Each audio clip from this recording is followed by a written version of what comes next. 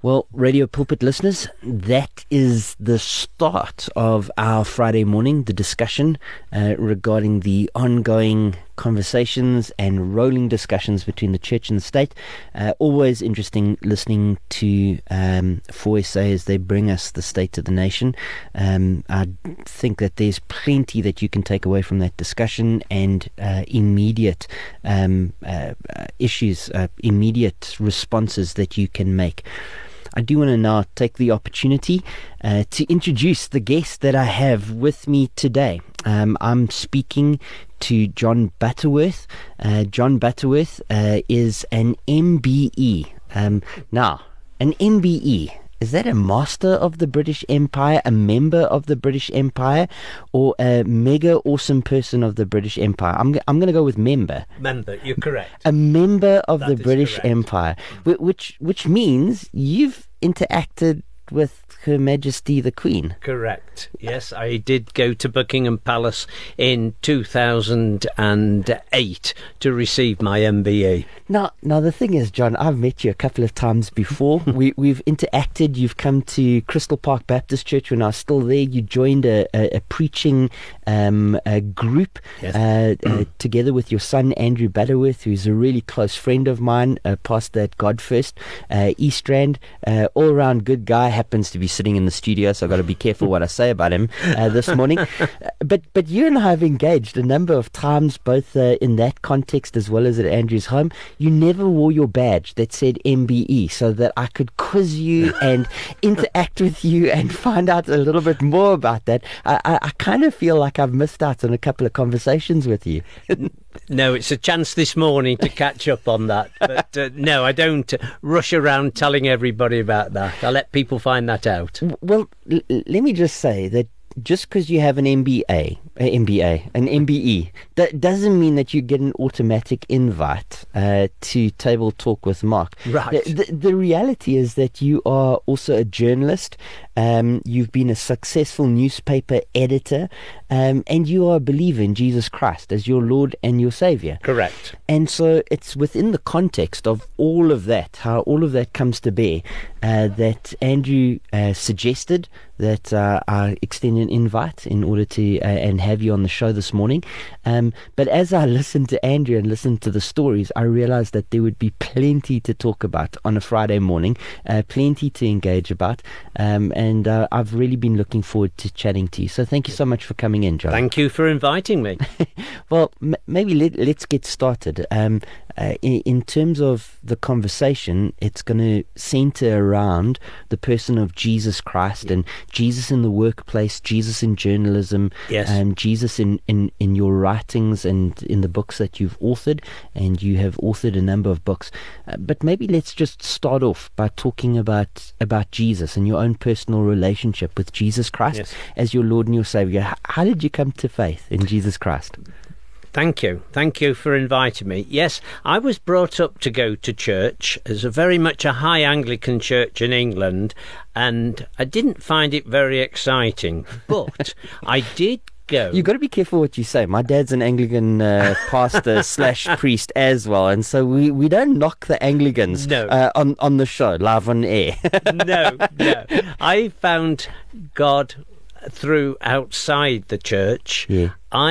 When I was 6, we went on holiday to Suffolk, and there was a big beach mission, and suddenly I joined in, and I found Christianity was exciting, and it was really geared to all of the children there, and that was my first step. And then as a 10, 11, 12, 13, 14-year-old, I went to Crusaders, which was a national Bible class, Sunday afternoon, again with Bible teaching and fun and games. And that was absolute great fun. I suddenly realised as I went through life that Christianity was exciting and fun. Then I went as a late teenager to a youth group in a tough part of the Potteries in North Staffordshire. And there were 200 teenagers, and their testimonies really hit home to me, and that's when I started my Christian journey of realising it was more than just joining in, it was actually going out and living your faith. I mean, you said quite a bit there. I just think of 6-year-olds, at a beach mission. We as a church have got a vacation Bible club, which is coming up in a couple of months' time, Yes. and adults are busy signing up and joining as leaders, and we're busy going through police clearance and all of that for various different people that will be involved. I mean, just as you think back to those memories, all the way back to being 6 and being at a beach mission, but then it kind of rolls forward to a time when you were a teenager and you were hearing the testimony of other teenagers who had put their faith and trust in Jesus Christ. Listeners that are kind of engaging with us this morning, I'm guessing that most of them will be adults. There might be a couple of kids because it is school holidays, so they might be around while the radio is on. But I imagine that there's a number of moms that are doing housework. There's a number of folk that are out to work, whether they be moms or dads. There's a couple of dads in cars driving around. So, listener, wherever you are, just note the testimony of faith as it comes even to very young children, and the fact that it's a journey. It's not it wasn't a once-off event, but rather exposure first to Christianity and then to Christians, and then personal saving faith in Jesus Christ as your Lord and your Savior. Yeah. You spoke about a youth group of 200. Yes. I think of youth groups around our city, and we're going through a period where you're not seeing that much of large gatherings of young adults or of kids at the moment. What was that like? And when are we talking chronology? Yes. What year are we talking about? We're talking about the end of the 1960s, early 1970s. Yes. And it was interesting because these were many teenagers from tough backgrounds, but to hear how their life had been changed. But we had discussions, we did projects, it was fun, we went out, we socialised, it was the whole mix, and that's what I thoroughly enjoyed. And suddenly you had so many friends, so many Christian friends, so many different meetings and appointments to go to and meet them and work together. We helped convert an old Methodist church up in North Staffordshire to turn it into a holiday place. So we did a lot of social projects, preaching the gospel in the park. There was so much. It really was all aspects of life, and I thoroughly enjoyed it. The 1960s, I'm guessing to the 2020s, like life has changed, the world has changed. It certainly has. But kids are still kids, right? And yes. Kids still need Jesus. Yes. And so maybe just an encouragement to parents that are listening in, get your children linked in and hooked into a youth group, to some kind of Christian organization where they can be exposed to other believers that are their own age and other people who are dedicated to children's ministry. Definitely. So your relationship with Jesus Christ, how did it develop from there, from your teen years? Yes, well, after my teenage years, I ended up going into journalism, but I had no plans to go into newspapers. I'm not one of those people who'd been writing since I was 7, 8, 9. I was all set to go to university, and it all started in a failure because I did my A-levels, my school exams, when I was 18 at Newcastle High School in North Staffordshire, and I did languages, and I failed all 3. And I'd never failed anything in my life before, and I thought, what on earth is the point of this? So I went back to do a 3rd year in the 6th form, and it changed my life. Firstly, instead of going to Birmingham University to do social studies, I ended up going on the Daily Mirror training scheme to do journalism, and I did that for the next 44 years, 28 years of which I was newspaper editor. But even more importantly, in that 3rd year, 6th, I started going going out with a girl from the adjacent girls' grammar school. And this July, John and I celebrate 46 years of marriage. So it was a year that transformed my life, but it started with a failure. You've been married for 46 years. Yes. That kind of warms my heart. I've been married for precisely half the amount of years that you've been married. I've been newly married, yeah. 23 years. Yeah, newly married, Yes. 23 years, and enjoying it. It's been more better than worse. Yes. I'm married to a star. I keep telling my wife 4 years to gold.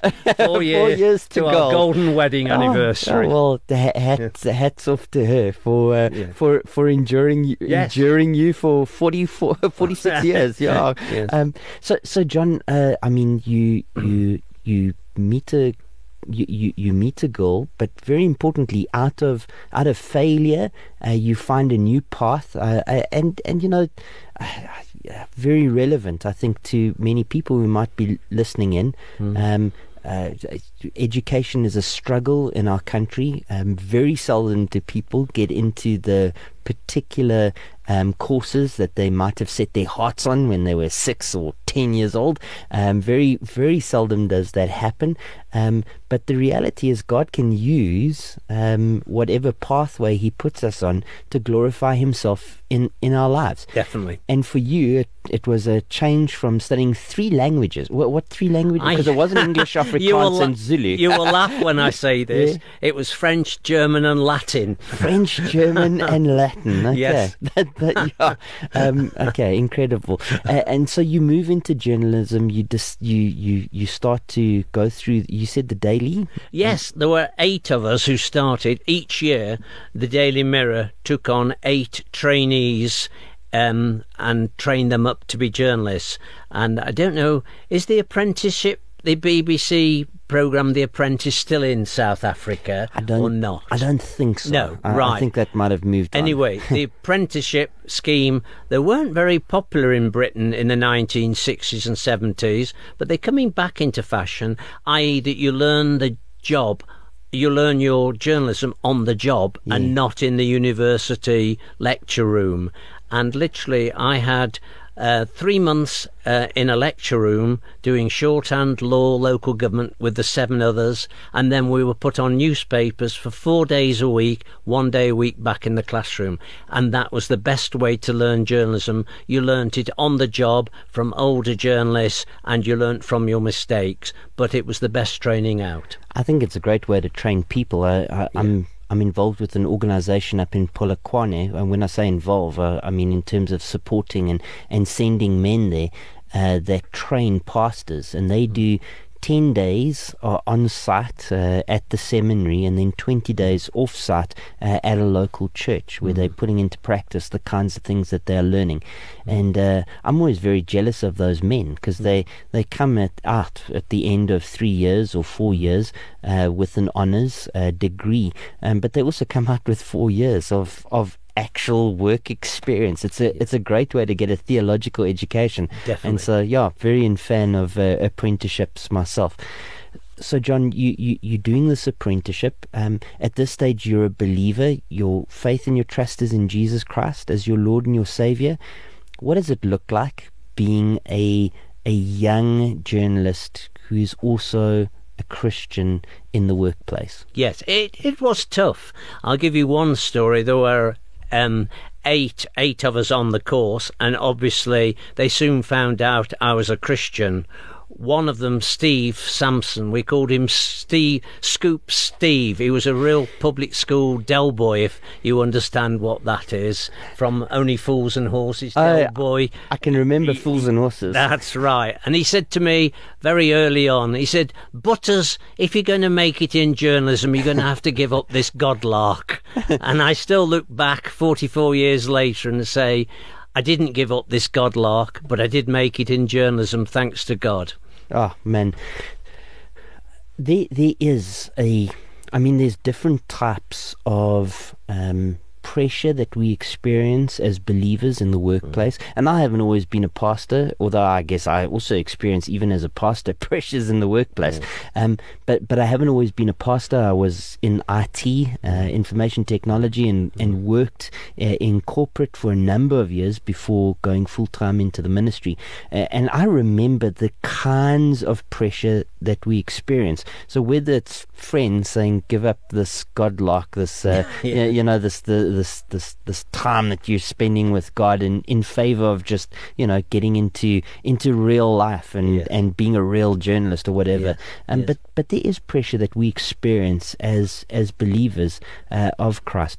What fuels our faith in the face of that kind of pressure? Yes, it's interesting because during the week I was in journalism, the pressures of that, and particularly one of the other pressures was it's the days of long lunch breaks, so there were 3-hour lunch breaks. What? Yes, those were the days of journalism. Hang on, wait a minute, I'm in the wrong field. A 3-hour lunch break. Happen it's now. Like a midday siesta. Yes. I mean, yeah.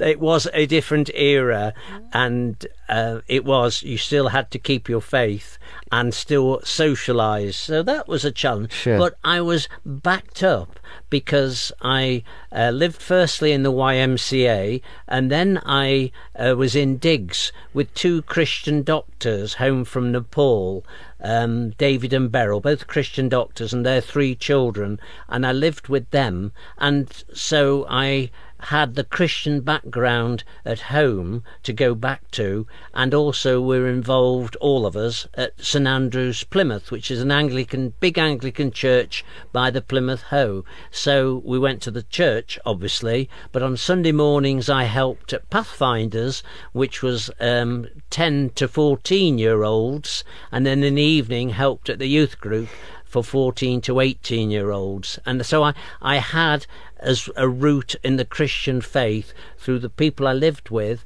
and through the church I attended to give me the strength to go out into the world.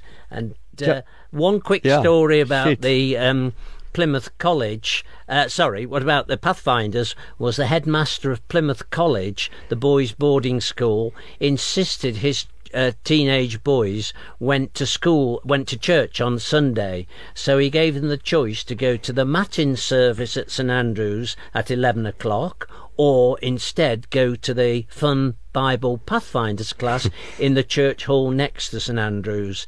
The result was 164. They all came to us, including one 14-year-old boy called Michael Ball, who went on to become the West End singing star. Wow. And he's very famous in England. So, yes. You say a couple of things that I want to underline and highlight, because as a pastor, I think God has given you a path which was very healthy. There were a couple of things that kept you on the straight and narrow, if I've understood your testimony correctly. Number one was you were in close association with other believers. You mentioned people that you were living with, and praise the Lord for other Christian believers, both in our workplace that we can connect to, as well as socially, that can encourage us to continue and remain focused on the person of the Lord Jesus Christ. The second thing that you mentioned was regular church attendance. The reality is, just like a coal taken out of a fire, getting placed far away from the heat is apt to go cold fairly quickly. Those who remove themselves from the congregational meeting, the people of God, and even more importantly, the weekly attendance on the Lord's Day, put themselves in very dangerous places. And then the third thing that you mentioned was Christian service. For you, it was involved with kids, with teenagers, with the folk that were coming from St Andrews to Pathfinders, but Christian service and serving God in whatever capacity or vocation He's given us is a really important part of staying fired up for the Lord Jesus in the midst of the difficulties that we face in the world, and in the midst of the call that the world will make for us to to divert our attention, to shift our gaze away from him. And so, just for those who are listening in, maybe an opportunity for you to evaluate and to think about your own life. Who is the company that you are keeping? Are you keeping regular fellowship and regular participation with other believers? Number two, are you attending a church, getting together for the preaching of God's word and to see the ordinances kept and to be under the discipline and instruction of a local community?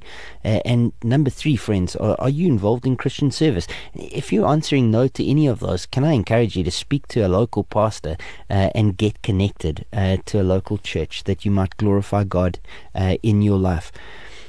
John, an MBE comes through years and years of dedicated service. My understanding is that yours came specifically through your involvement with a number of organizations, raising support for organizations, and your work in journalism, and how you utilized both of those mechanisms for the advancement of the kingdom. And by the kingdom, I really mean that your motivation was the kingdom with a capital K, but it turned out that you were acknowledged by the Queen of a kingdom called England.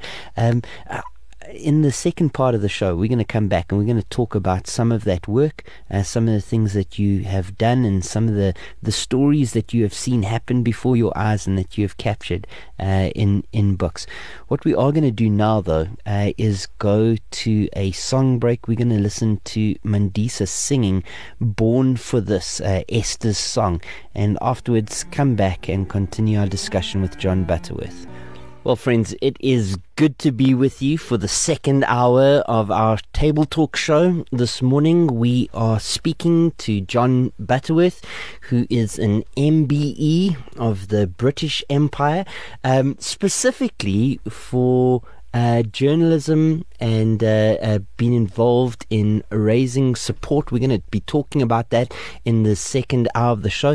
A question just shot in from a listener, Teresa, who's listening live on air. He asked the question via WhatsApp: what are the main differences between secular journalism and Christian journalism? But in actual fact, John, your role has been a Christian in the context of secular journalism. Yes, definitely on that. I think it is possibly harder, but you'd expect me to say that, to be a Christian in secular journalism, because there's all the pressures of the world. But basically, you're, as a Christian journalist, you're still doing the same job, whether you're working in secular journalism or Christian journalism. You're still using your professional experience to produce the best work you can and to write the stories. So I think there is a lot of similarities. It's just possibly in the secular journalism there's a lot more outward pressures on you. Yes, I've experienced being a Christian in the workplace and experienced those kinds of pressures. It's not easy, and yet I've also experienced being a Christian within the pastorate, and the reality is work is work. There's pressures, never mind where you go in life. Teresa had an additional question, although it's not quite relevant to yourself, in that you were a Christian in secular journalism, but he had a second question regarding believers and belief around Christian documentaries that have been coming up, and he mentions especially Hillsong Exposed, which is on Discovery Plus, and just a comment regarding it not being good for the body, as there's an apparent divide. Please share your thoughts, seeing that this is somewhat related to journalism. Maybe just to say, I don't know if you've watched the documentary Hillsong Exposed, John? No, I haven't. I'm not going to ask John to answer that. I actually started watching it yesterday morning. I spent when I woke up, it popped up on my screen, and I started watching it. Very, very well produced, got to say, excellently produced, and have been interested by listening to some of the stories that are being presented. I've only gotten, say, halfway through the first of 3 hours worth of documentary, so I can't really comment this week on it, but maybe we'll have a conversation next week. Thanks for highlighting that, Teresa. In terms of where we left off the conversation, in the previous hour of the show, we were talking about you as a young journalist friends attending St. Andrews, involved with Pathfinders. What does the Christian walk look like after you are a young adult, come to faith, serving in your local church? What does the rest of a Christian journey look like 46 years later? Yes, I'll start with the St. Andrews, and just to say that journey, I was encouraged starting out on that journey. I was very impressed that the church we went to, the vicar and his wife invited many people around for Sunday lunch, because it was a university city and many people had left home to start a new course or a new job. So it was an important time in their Christian life, and there were so many people who were there to help us and welcome us into their homes. David and Beryl, I mentioned the doctors, but John and June, the vicar and his wife, and there were others in the church who welcomed students. I think that's very important, to welcome the young Christians as they start out in their life. It is such an important time. It can either make or break your faith, but thankfully the church was there to older Christians to actually encourage and support us. You know, the church that I serve is down the road from the University of Pretoria. We literally have hundreds of young adults that are in first, second, third, all the way up to seventh year of medical studies in the church and in the church context. And just to repeat what you're saying, I do believe that we who are older believers, whether we are old, I've got to use these, when I say older, I'm adding myself into that category, but we as older believers bear some responsibility or some opportunity for Christian service by even just relating and interacting with young adults who are Christians, inviting them over to our homes, having lunch together with them, and then talking about the kinds of things that we've experienced, whether it be the first years of marriage or courtship, or entering into the working environment and finding our feet there. Those kinds of stories young Christians want to hear. They want to hear how they are going to traverse the next couple of years of their lives. And so listeners, as you listen in, if you are a young adult, can I encourage you to connect with some older believers for the sake of your soul. The reality is discipleship is hard-baked into what we do as Christians. It's the Great Commission. We're to make disciples, and so you are to be discipled, young Christian. Find someone who can disciple you. Reach out to them.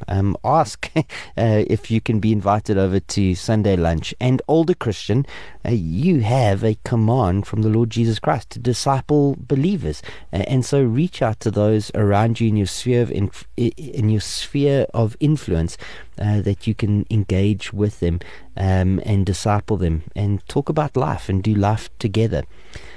In terms of church, what does that look like? I mean, you spoke about the 1960s and the 1970s and kind of coming into the church gradually and slowly as a teenager. You're still a member of a local church today, so many years later. How have you seen the church change? What are the kinds of service that you do in a local community church today? I'm guessing that you're not running around with the kids on a Friday night in Pathfinders anymore. No, that is true. I have moved on in that sense. I have got older, and I have now involved in the Anglican Church. I've been a reader or a lay preacher for the last 30 years, so I'm very much involved in a teaching role. But for many years, we've been involved in hospitality. Jan and I were very keen on inviting overseas students over for Christmas so they would join us, because we felt that was a lonely time for them in a new country, studying many, many miles from home. So we were very much involved in inviting them to the home. I'm more involved now because you asked for the changes in the church, and I think one of the things is there's not so many young people coming to the churches as there used to be, and that is a sad thing. So very much I think we need to go more out into the world and to evangelize and tell the Christian story.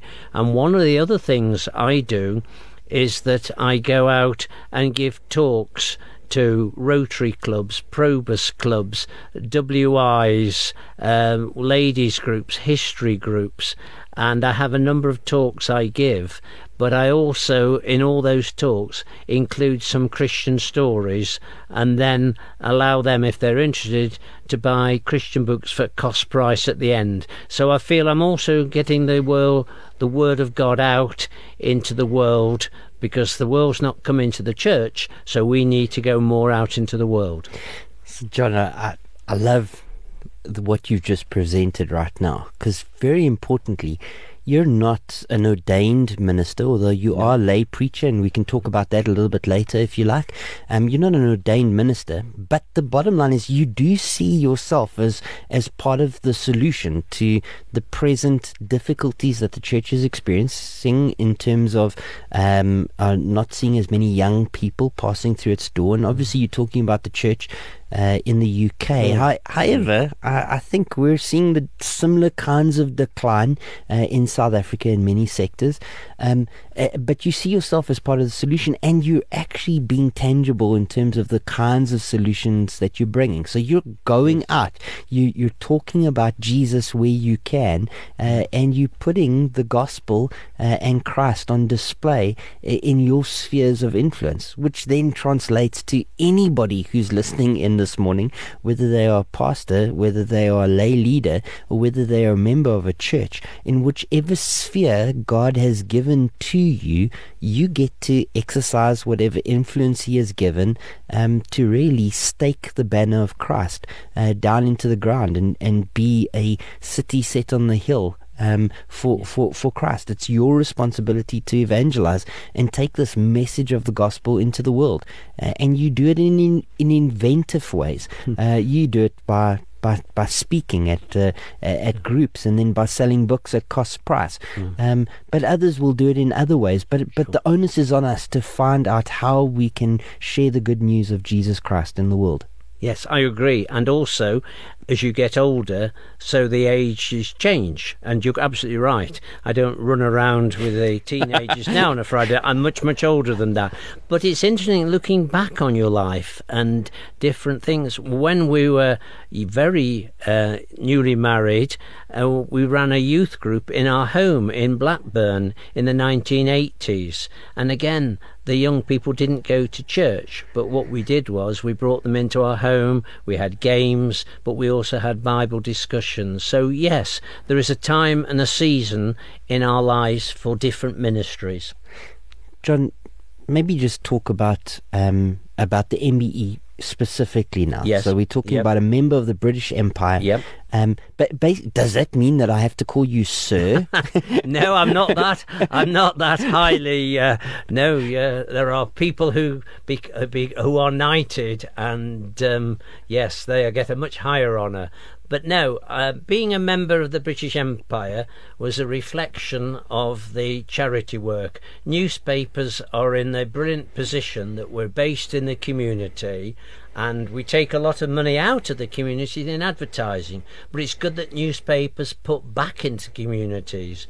And when I was editor, particularly in Bromsgrove and Droitwich in the Midlands, and in Shrewsbury and North Shropshire in the West Midlands, Northwest Midlands, we used to do every year a charity appeal. We challenged the readers during that year to raise money for a specific project. It had to be something they could see, like medical equipment or a vehicle for the hospice. And I gave a page a week to the charity, and a reporter assigned to that charity to produce a page a week of all what was happening, because I worked on the basis that wealthy people like to be seen to be given money, and they loved their pictures in the paper. Anyway, it worked a treat. By December we had our target, and we had, for the Christmas edition, happy picture of kind-hearted readers have raised the money for the hospice or the hospice, and there it was, a happy Christmas story of what had been achieved. All that helped in me being recognised as the editor but it's also the team of journalists with me, really, who should get the award for the MBE for services to journalism and charity, because we put back into the community. I mean, it sounds like such a relatively simple thing, right? Doing good in the community, connecting your organization to doing good, and then raising support for a noble cause. What are some of the causes that you were involved in? Yes. You mentioned the hospice, you mentioned medical equipment. Yes, that's right. The big one we did was we raised money for Macmillan for having a new cancer unit at the Royal Shrewsbury Hospital, and that was about £3 million. And three things that made me smile as you asked me about that question is some of the things we did. I did a walk in the Sahara Desert with 70 others to actually raise money. I was a sponsored walk through the Sahara Desert in southern Morocco to help raise money for our charity appeal. That was one thing I did. And then the other, there is a very famous train, like the Blue Train in South Africa, called the Orient Express in England. Wasn't there a really famous murder that I'm just kidding. I've read the Agatha Christie novel. That was the setting, but no, they came to Birmingham for an evening meal, and I persuaded the Orient Express to have a lunch meal in around the Shropshire. So I sold all the tickets on the train to readers of the Shrewsbury Chronicle to come on the Orient Express for an afternoon and a lunch, an afternoon travelling through the Shropshire countryside. Wow. And then I wrote a play for the Shrewsbury Festival, and I dressed up as the first editor of the Shrewsbury Chronicle, because the Shrewsbury Chronicle started in 1772. So I dressed up as Thomas Wood, the character, who was an absolute character, and the chief executive of the council dressed up as Thomas Lonsdale, who was the chief executive of the council at the time in 1772. So we wrote a play, partly true, about rebuilding a historic bridge in Shrewsbury called the English Bridge. I mean, incredible and very inventive mechanisms for raising funds. Yes, it was a fun and way. Worthy causes. I wanted to be a fun way to raise funds all the time. Yes. Let's now talk about some of the books that you've written. Yes. You've written 5 books. 5 books, that's right. 5 books. Yes. What have been the kind of the predominant content and character of the books that you've written? Generally speaking, it is about Christians and what they've achieved. So I've helped bring people's testimony into the public eye through books. Again, this story started with failure, but 2008 I had my best year in journalism. 2000 in January we had our highest circulation for 25 years. In May 2008 I was awarded the MBE. In December 2008 we were voted the 3rd best weekly paper in the country. Wow. In February 2009 I was made redundant. They were turning the 4th oldest weekly paid for paper into a free paper. Yeah. In their wisdom, I fought it. I knew I was going to lose. The end was brutal. I was kicked out, but I managed to get a very good payoff. So I should tell you that I'm a stamp collector by background, and as a stamp collector as a teenager became very interested in China and Albania. I said to my parents, I'd love to go there. They said, you'll never make it. But I did make it to China in the first ever exchange of newspaper editors in 1986. Moved forward to 2009 after being made redundant. I wrote to 6 charities and said, well, I've been well paid. Do you want me to do any writing for nothing? 5 said, sorry, I haven't got anything. But the 6 said, yes, would you like to come out with us on a trip? I said, where are you going? They said, Albania. I said, count me in. So I went in May 2009 and I met Bertie Dosty. Bertie Dosty is an amazing person. He was a captain in Enver Hoxha's army. If you remember, Enver Hoxha was a terrible dictator who ruled Albania from the end of the Second World War right the way through to the 1980s. He ruled it with a rod of iron. He closed the borders to the rest of the world because he didn't trust anybody, particularly hated the West. Anybody listening to Western music, Western fashion, or anything to do with the West was immediately sent out to be re-educated in the fields. Particularly hated the church. He closed all the churches, and 85% were knocked down. The ones that were remained were used as granaries. He even used the cathedral at Skopje as a volleyball court because he said it was useless as a cathedral. And all the pastors and priests either fled, martyred or imprisoned. He banned RE in schools. He even banned Christian names, so you weren't even allowed to call your children after a Christian name. You had to use a name invented by Hodja, one like Marenglen, which was short for Marx, Engels and Lenin, to give you a political flavour. He built a museum of atheism in the capital Tirana to tell the people there is no God. And in 1967 he hit the world headlines when he said, "I've abolished God. I've made Albania the world's first atheistic state." But that galvanised a group of Christians in Rawtenstall, Lancashire, who decided to send in a 15-minute programme a night to Monte Carlo, where Transworld Radio beamed it in for 23 years, not knowing if anyone was listening. Captain Dosti, who won the third highest military medal in Albania, was an expert in signals and radio. His job under Enver Hoxha was to scan the world's airways, because Hoxha feared in the 1940s, 50s, 60s and 70s 3 countries were going to invade his country: America, Russia and Britain. But he never found an enemy signal, did Bertie Dosti. But one night he stumbled across this Christian radio station. Said, only caught one sentence: if you want to find out more about God, listen tomorrow night. Bertie said, don't be ridiculous. I'm a communist. Enver Hoxha's our God. Besides, if I'm caught listening to Western radio, I'll be in big trouble. Something made him listen. He can't tell you to this day why he listened, but he did listen secretly to that radio programme every night. And when Enver Hoxha died, Captain Dosti, the communist atheist, became Pastor Dosti of a newly revived church which had survived underground and has made huge gains and grown enormously. And he also was principal of a school to encourage the young Albanian children to stay in Albania rather than flee, as many did when Enver Hoxha died, to countries like Italy. And so I came back, and as a journalist I thought, that's a good book.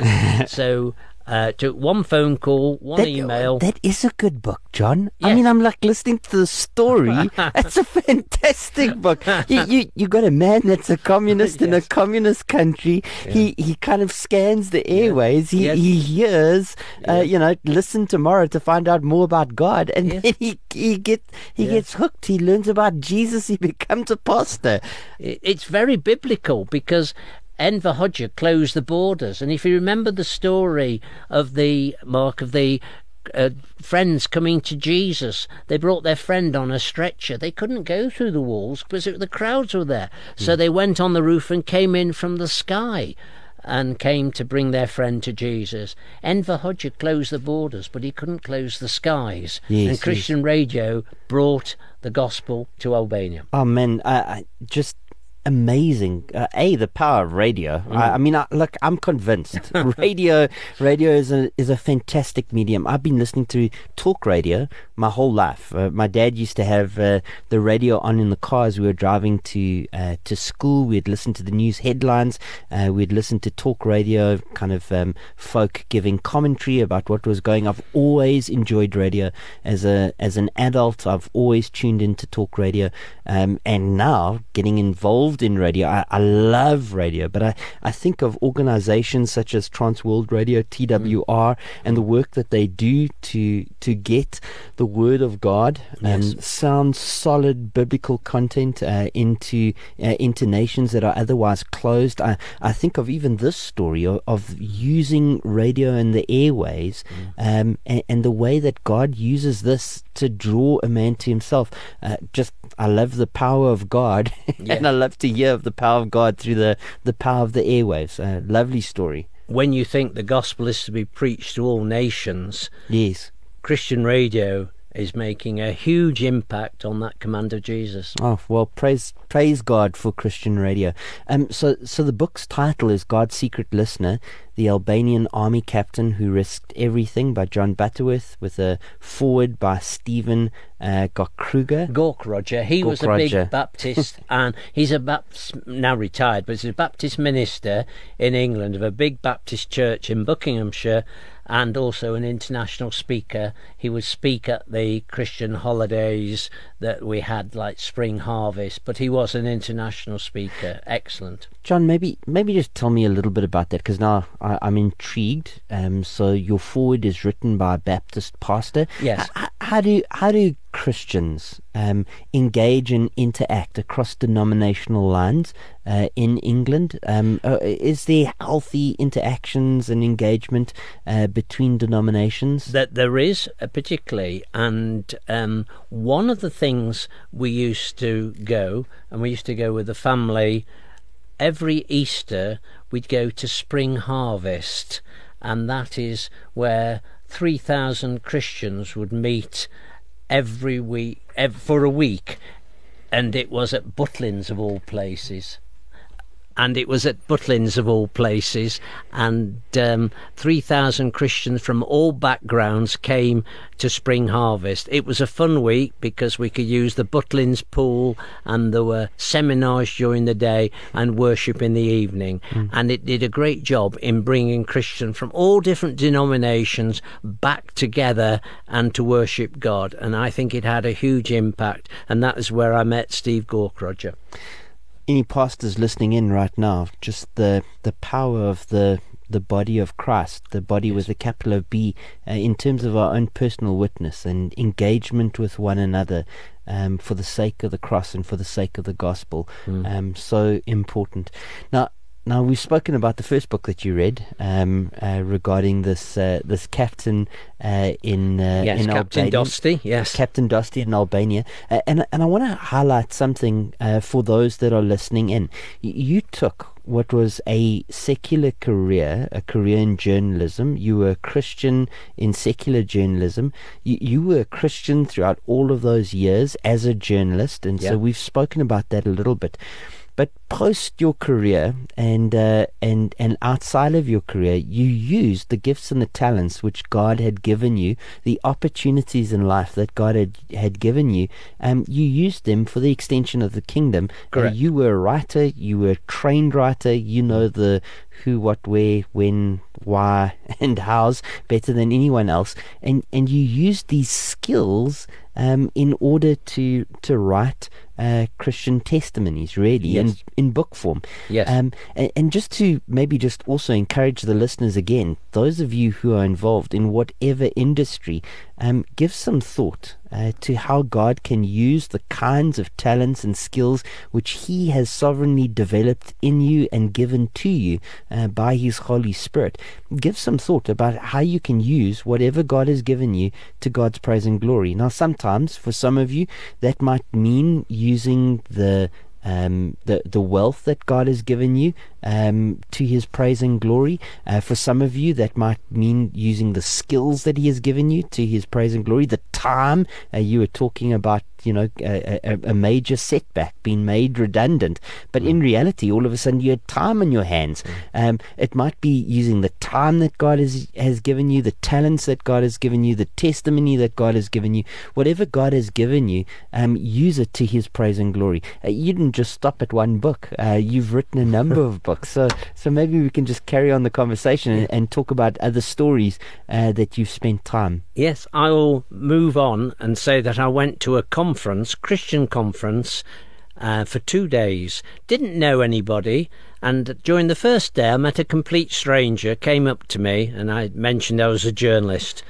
Next day he came to find me. He said, would you like to rewrite the manuscript of an elderly lady whose dying wish is to see her story told? So I said, I'm freelancing, I'm quite happy to do that. So I went to Liverpool to meet Lily Gaynor. Lily Gaynor's a nurse and midwife, and she has an incredible testimony. She went in the 1950s from Liverpool by ship to Guinea-Bissau in West Africa, where she felt called to help the Papel tribe, a tribe who'd never seen a white person, whose language had never been written down, who'd never heard the Christian story.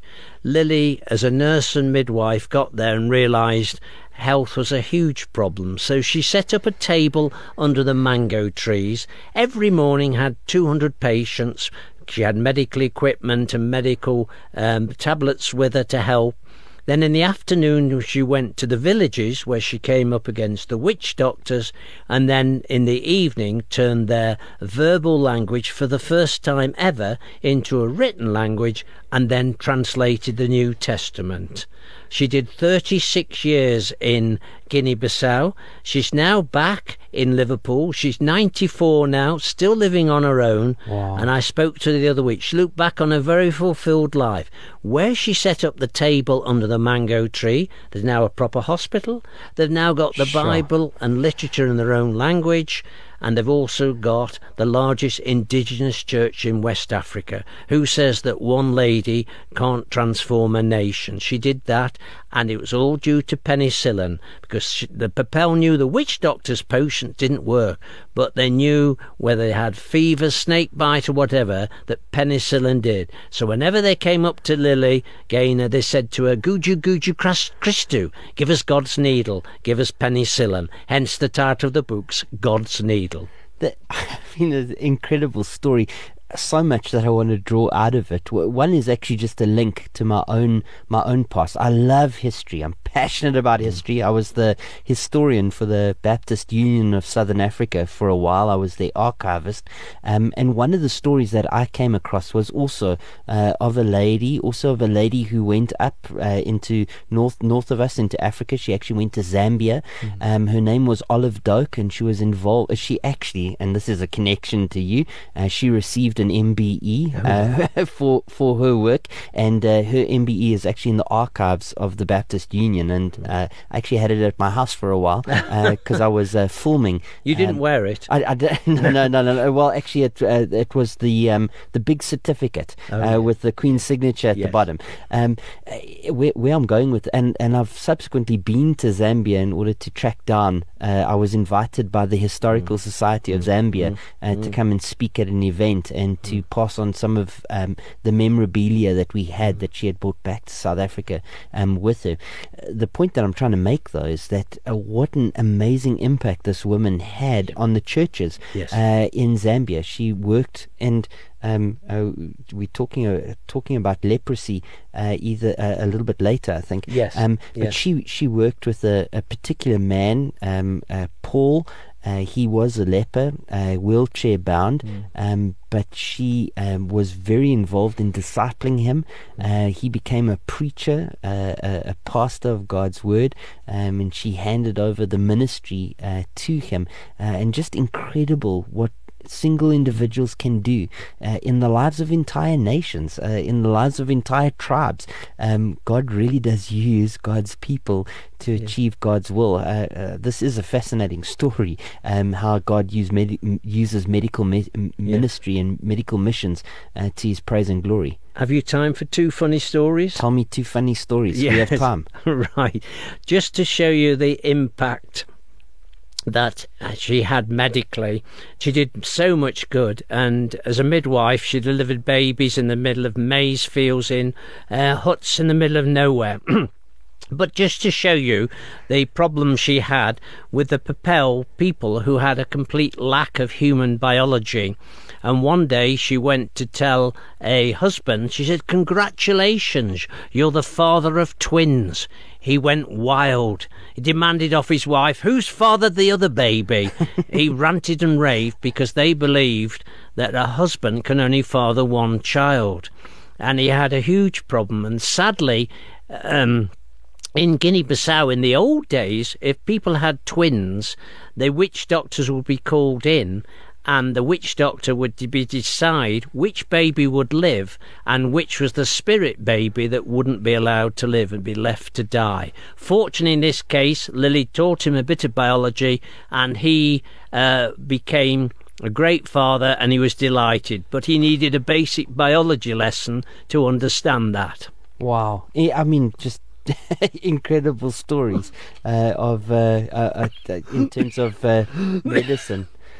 While you recover, John, and have a cough, maybe also the story does also highlight a common theme in terms of our discussion. You using your background in journalism for the sake of Christ, Lily using her background in terms of medicine for the sake of Christ, how God takes us where he finds us and uses us to his praise and glory. Definitely. Which means anybody listening in to this conversation and to these stories right now, best use of time is to investigate what kinds of gifts and talents God has given us that we can use to his praise and glory. And just to highlight, Lily was used to translate the New Testament and to show you the problems of how it is different in a cultural context. And I didn't realise all the problems of translating the New Testament, but Lily came across them. Two quick stories. One, of course, when Jesus said, "I am the bread of life." In the Pels, they've never seen bread. They don't know what bread is. So they had to translate it as Jesus saying, "I am the cooked rice of life." And when Lily came to 1 Timothy chapter 3, there had the passage about an elder should be the husband of only one wife. And Lily noticed that the typesetter in England had missed out the word only, so she sent the proofs back to England and put the word Sue, S-O-O, which is Papel for only, in the margin, and gave it back to the typesetter in England. When it came back to Guinea-Bissau, she thought he'd better just check the final proofs one final time before the New Testament was published. It was a good job, because one embarrassing error nearly got through, because the typesetter in England had read Sue, S-O-O, as 500. So the version of Papel of 1 Timothy 3 now said an elder should be the husband of 501 wives. Fortunately, that was stopped at the last minute. I mean, it does highlight the complexities of Bible translation. Yeah. We actually spoke about Bible translation last week or the week before, and we're talking about just the complexities of going from Greek into English. You've highlighted two realities. The one is kind of the use of local languages and moving idioms or metaphors from one language to another can sometimes be an incredibly complex process. You know, if you're talking about bread in Greek and you've got no word for bread in Basar, you need to make a plan for that moment anyway. 100 years later, I'm sure, you know, every greengrocer at the corner stand is making bread, and people have access to bread, and so, you know, maybe time for a second edition of the Bible translation. But the other is just, you know, typist errors and issues that can creep in. Great story. You know, we have got some time, John. I'd be interested in other like wonderful opportunities that you've had. I can remember before we were talking about travels that you've made, places that you've gone to. Maybe you want to just talk about some of that. Everything, I believe, is for a purpose, and I stayed with David and Beryl Hawker when I was a young journalist, as you recall, Doctors Home from Nepal. And they stayed for a year in England, back from Nepal, for do some more training, see friends and family, before they and their 3 children under 7 went back to Nepal. Their last words to me were, "Would you look after the house and find 5 male students so the mortgage is paid to our rent?" Which I did. And the second one was, "You must come out and see us sometime." Thought that would never happen. I didn't even know where Nepal was until I'd met them. I hadn't been past Switzerland. But it was an interesting story, because it ended up with 8 of us taking in Plymouth, raising money for a Land Rover and we drove it overland to Nepal, across Europe, then through Turkey, Iran, Afghanistan, Pakistan, India, and then into Nepal to give it to David and Beryl's leprosy hospital in a place called Pokhara in Nepal.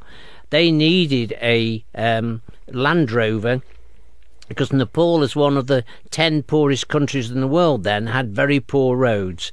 And leprosy is very easy and cheap to cure as long as you can get the drugs to the people, and to get the people to continue taking the drugs after they started getting better. So the Land Rover was needed. And that again transformed our life. It gave us a view of world geography, world history, and world religions. Interestingly, of the 5 males and 3 ladies on the trip, 4 out of the 5 males came back, gave up their jobs as a Royal Marine or a town planner or a teacher, and they all became vicars in the Church of England. Wow. It transformed their lives and mine. I became a preacher, but not quite a vicar. Well, we'll get to that shortly. I just went and looked up Nepal. I mean, the percentage of Christians in the country is 1.4%. So Yes. tiny minority group of Christians in Nepal. You guys take this Land Rover across the country, and it so transforms the lives of the people that are on this short-term mission that a number go into ministry. And maybe parents that are listening in, don't underestimate the power of getting your children involved in short-term mission trips. The power of God to use that even to transform lives and to create opportunities for the future. I just think of even the church that I serve, in the year coming up, there's short-term mission trips for teenagers, there's short-term mission trips for young adults, and there's a short-term mission trip that has been undertaken by one of the members of the church. He's heading to Mozambique to go and distribute 30,000 copies of Christian literature. Maybe just to encourage you, reach out to your local church, speak to your local church pastor, and find out what is going on in the church. There might be opportunities to get either your children, your young adults who might need some time in between studies and are looking at spending that well. Get opportunities to go and see foreign lands and to take Christian literature or goods with them. Often opens up great opportunities for the rest of life. Have you time for one more story? I've got time for one more story. One other book I did was very interesting, that after I came back from the Land Rover trip, that was published by a small publisher. It was called Bruce's Baby, because Bruce jokingly said it was more important to get the Land Rover to Nepal ahead of his wife. It became a standing joke. So that was a fun story of our trip. And the publisher in Worthing in Sussex contacted me a year or 2 later after that book was published and said, I've got a manuscript from a lady, but I don't think we can publish it. Would you like to turn it into a manuscript? And I turned it into a manuscript. I went to meet a lady called Mabel Broadbridge in Southampton. Mabel Broadbridge was told she felt God was calling her to go abroad, and she applied to missionary societies, and they said she was too old because she was now 40. So she was too old to go. So she didn't give up. She then set off from Southampton to go by ship to Shanghai, where she didn't speak Mandarin and she hardly knew anybody, but she started a Bible class teaching English by reading the Bible to teenagers. And she had a very interesting time in Shanghai. Firstly, she was there when the Japanese invaded and took Shanghai, and she was then carted off to a prisoner of war camp for 3 years. She came back, carried on her work, and then the communists took charge in 1948-49, and she was interrogated every day. Why are you here? What are you doing? Are you a spy? But an elderly lady stood her ground, and she survived that. Then eventually she came back to Britain because she had diabetes and wasn't very well. She wore slippers. She was a missionary who wore slippers because her feet hurt. And then in her 60s went to Hong Kong to start a new work of teaching English through the Bible. And the interesting part of that story, I did produce the book called Too Old at 40, Mabel Broadbridge. And a few years later, quite interestingly, when I was invited out, as I mentioned earlier, on the first ever exchange in 1986 to go to China, the journey finished at Shanghai, and I went on the Bund, the waterfront at Shanghai, while I was doing my journalism exchange over there, and looked out to sea and thought what it must have been like for Mabel as a young single lady to turn up with the heaving millions of people all round, hardly knowing anybody. And I gave thanks for her life, and I was so pleased I was able to make it to see Shanghai, having written about her story in the book. Oh, praise the Lord for people who pursue God's dream to reach out to the nations. What a life well spent. Yes, well spent. We've spoken this morning about Mabel. We've spoken about Lily. We've spoken about Olive Doak. Yeah. There's a bit of a trend developing here in terms of the way that God uses ladies, particularly in the area of missions. That's what we've been speaking about. Praise God for the way that He uses people for the extension of His kingdom, and maybe even to extend beyond that, and to again reiterate this idea of God using Mabel even at the age of 40 and beyond. I mean, just God uses us wherever He finds us, whether that be age, all of those things almost become inconsequential to Him. He uses willing vessels where He finds them. You might have retired from work, but you haven't retired from God's service. Oh, praise the Lord. Yes, love that. And I'm sure that will resonate with a number of people who are listening in this morning. John, maybe just some brief comments to somebody who might be listening that's interested in writing and interested in maybe capturing the stories of believers and the stories of the testimonies of believers. Where does one start in terms of getting involved in finding these kinds of stories, and where does one get involved in terms of recording well these kinds of stories? Yes, I think the journalism has transformed in my lifetime. When I started journalism, Caxton, who developed the printing press, he would feel at home seeing it. Now it's changed very much onto the internet, and it's been a revolution. So the printed word is harder now. A lot is done on the internet. I think two things. I think if a story interests you, I think it will interest other people, and that'd be the first thing I would say. If you feel that you've met somebody who's interesting, it's well worth interviewing them, recording them, and then seeing whether their story is worth a book. The problem with writing today is that the publishers get so many manuscripts every week, and it's got to stand out to really make it to the printing press. But also, it is relatively easy to write the book. It is the much harder of the selling and the marketing, and that is the real challenge. You really do need to use new media and to go out, because nowadays there aren't so many Christian bookshops around. There's a lot of marketing yourself. I did it by giving talks and speaking in churches, and that's possibly the way forward. Fascinating. And maybe just to add to listeners, there's a couple of stories that probably need to be told that you have easy access to. The story of your church, the history of your church, often is something which needs to be recorded whilst it's still in living memory. Yes, the church definitely. I attend is 130 years old, and if it wasn't for the fact that some of that history has been recorded by folk, we wouldn't be able to remember back very far. And then the story of those folk who return from the mission field. Yes. If you're in a local church and you've got missionaries that have returned from the mission field, or missionaries that are in South Africa on furlough from the mission field, or even the story of your local pastor, how he came into ministry, what ministry looks like.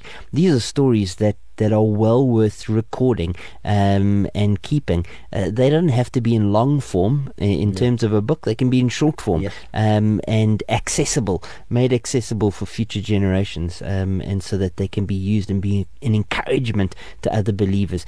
Especially, let me say, the story of our missionaries. Missionaries are the superheroes of the local church. They really do need to be recognized, upheld, and celebrated.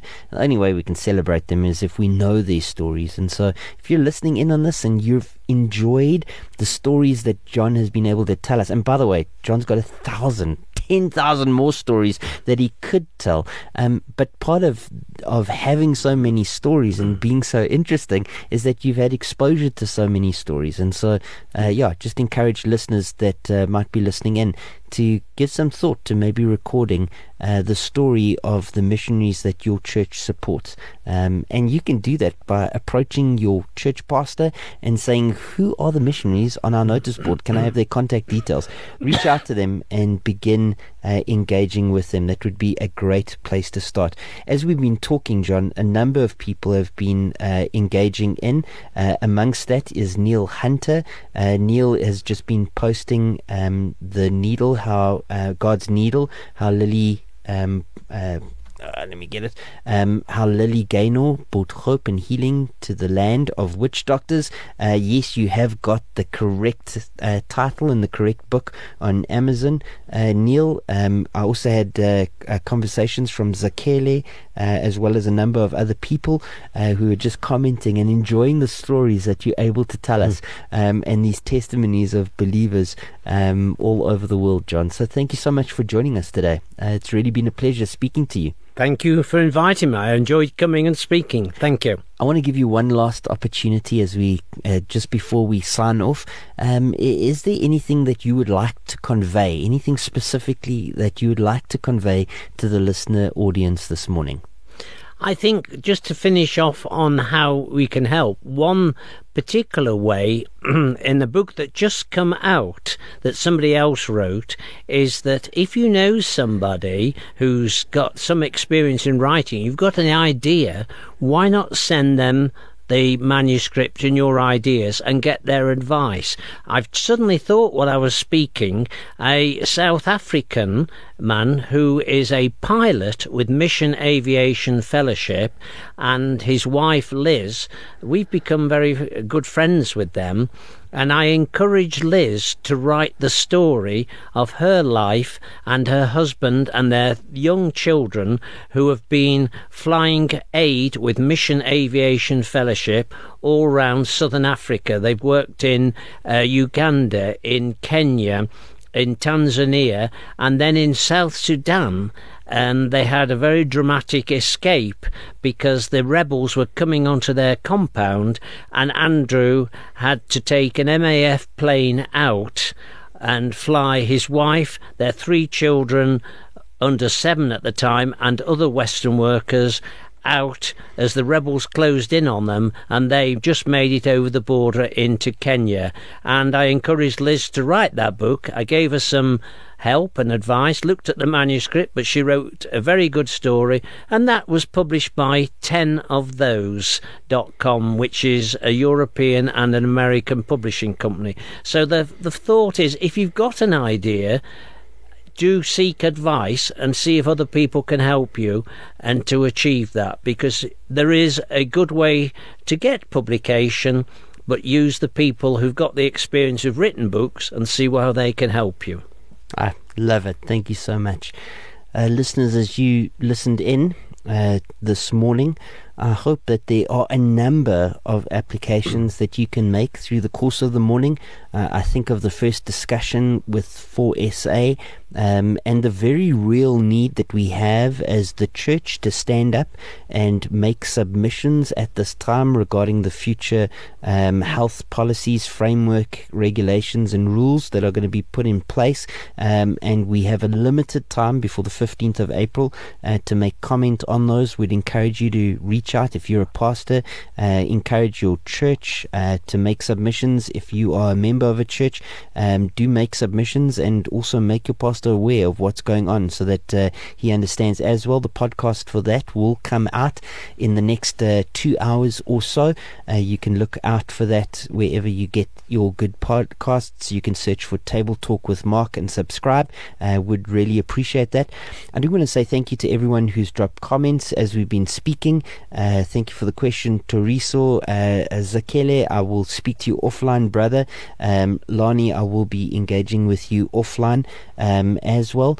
I also want to highlight from the second part of the show, just in terms of John's conversations, both on recording history and recording the history of those who have stories within our local churches and the importance of that, as well as this conversation of God using us where He has placed us to His praise and glory.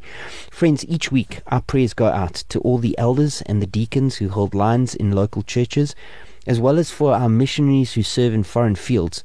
Our prayers for and much respect goes out each week to first responders, our police, our defense force, and for all those who dispense justice in our country, along with firefighters, paramedics, our nation's nurses, as well as medical personnel and correctional facility officers.